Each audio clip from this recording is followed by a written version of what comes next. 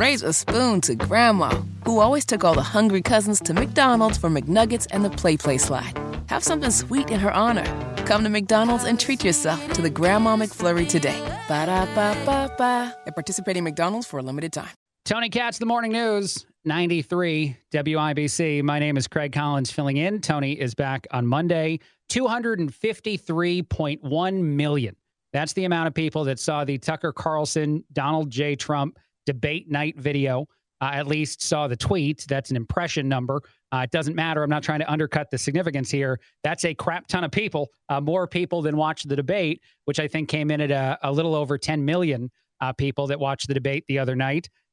Significant as far as a number goes in the world of television today, but way, way less than the amount of people that watched the Republican debate in 2016, the first one when Trump was a part of it, which was a record-setting debate, I think, as far as a lot of previous debates go. So even then, Trump won a couple times in the debate the other night that he didn't participate in by outdoing it on social media and also by being someone that garners way more eyeballs. It's interesting. Most debates usually the first one has more eyeballs than any of the rest, which is an odd thing to say for a primary.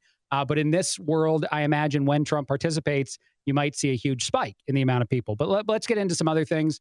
Trump, of course, was arrested yesterday.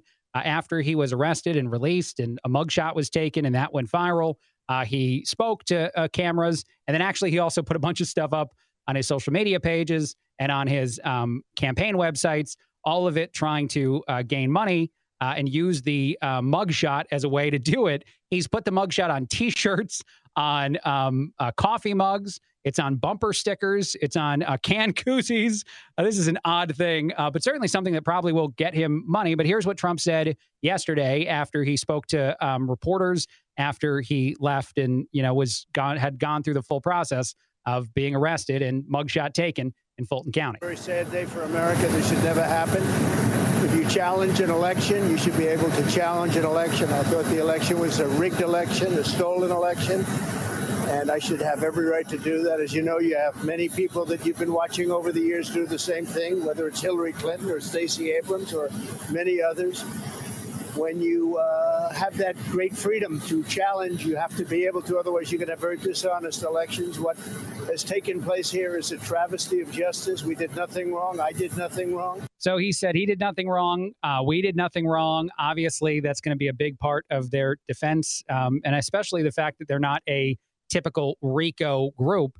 The RICO case is going to try to define all of them as a network of people that were working for some sort of illicit goal. And I think they're going to be very difficult. It's going to be very difficult to prove that because unlike the mob, the amount of coordination that existed and the goals that all the people had that agreed with Trump that the election was stolen, or they agreed that the election was probably not on the up and up in Georgia, are not going to be able to demonstrate, at least I assume, I don't know what kind of information they have in Georgia, that there's this coordinated, very specific effort to overturn the election and that everyone involved knew definitively that they were doing something that they didn't believe was true, especially Trump. I think that that's sort of fascinating in and of itself. But I want to move on to something else, sort of using that as a trigger to it. And it's some of the stuff that Tucker and Trump actually talked about.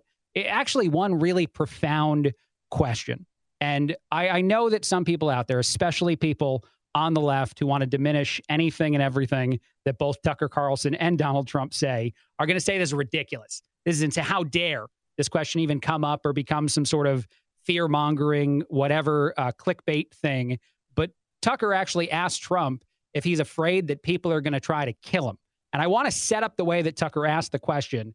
And I just want to say that as far as interviewee and interviewer, if you're asking a question like this to someone who's had a political position in our country, the magnitude of that, the incredible, aspects of that outweigh any of the, you want to argue that it's unlikely or is, or whatever it is to me. It was just sort of profound that it happened. And Trump answered the question twice, and both times did something that I assume a lot of people are not going to pay attention to that hate that guy. But here's the first of the two times that this came up. Trajectory since 2015 when you got into politics, for real, and then won.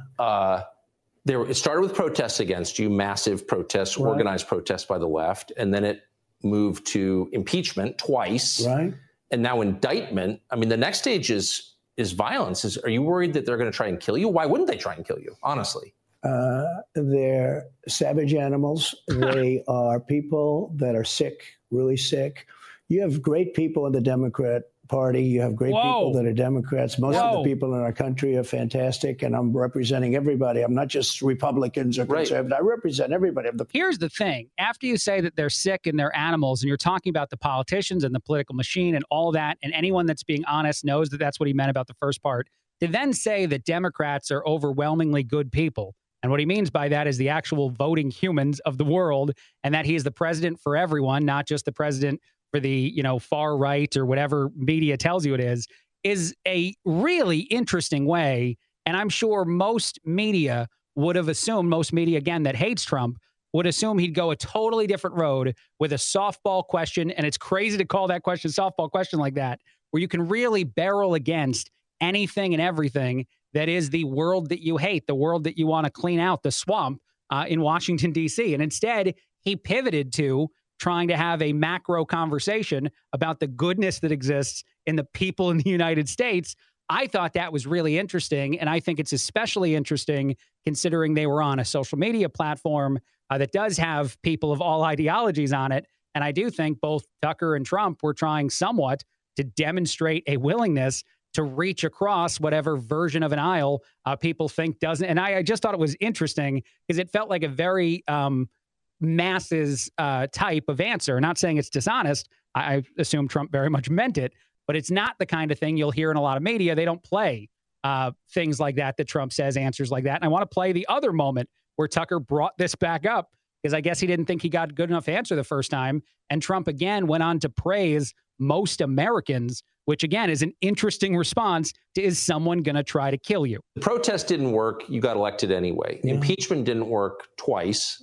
Obviously, indictment is not working. Your poll numbers go up. When they raided Mar-a-Lago in August of last year, your numbers went up. They can indict you 20 times, and you're not gonna lose the Republican primary because of that.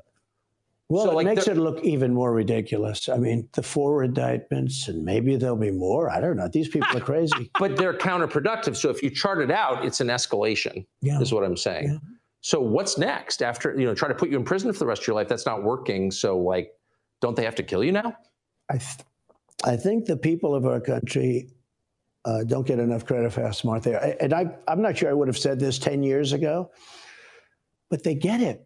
They really get it. When somebody gets indicted, your poll numbers go down. When somebody gets indicted, you announce, ladies and gentlemen, I'll be leaving to spend time with my family and to fight for the rest of my life on this stuff. Yes, that is something that always happens. The guy comes out and he does the announcement that I just need to spend time with my family. It has nothing to do with the controversies that I'm embroiled in.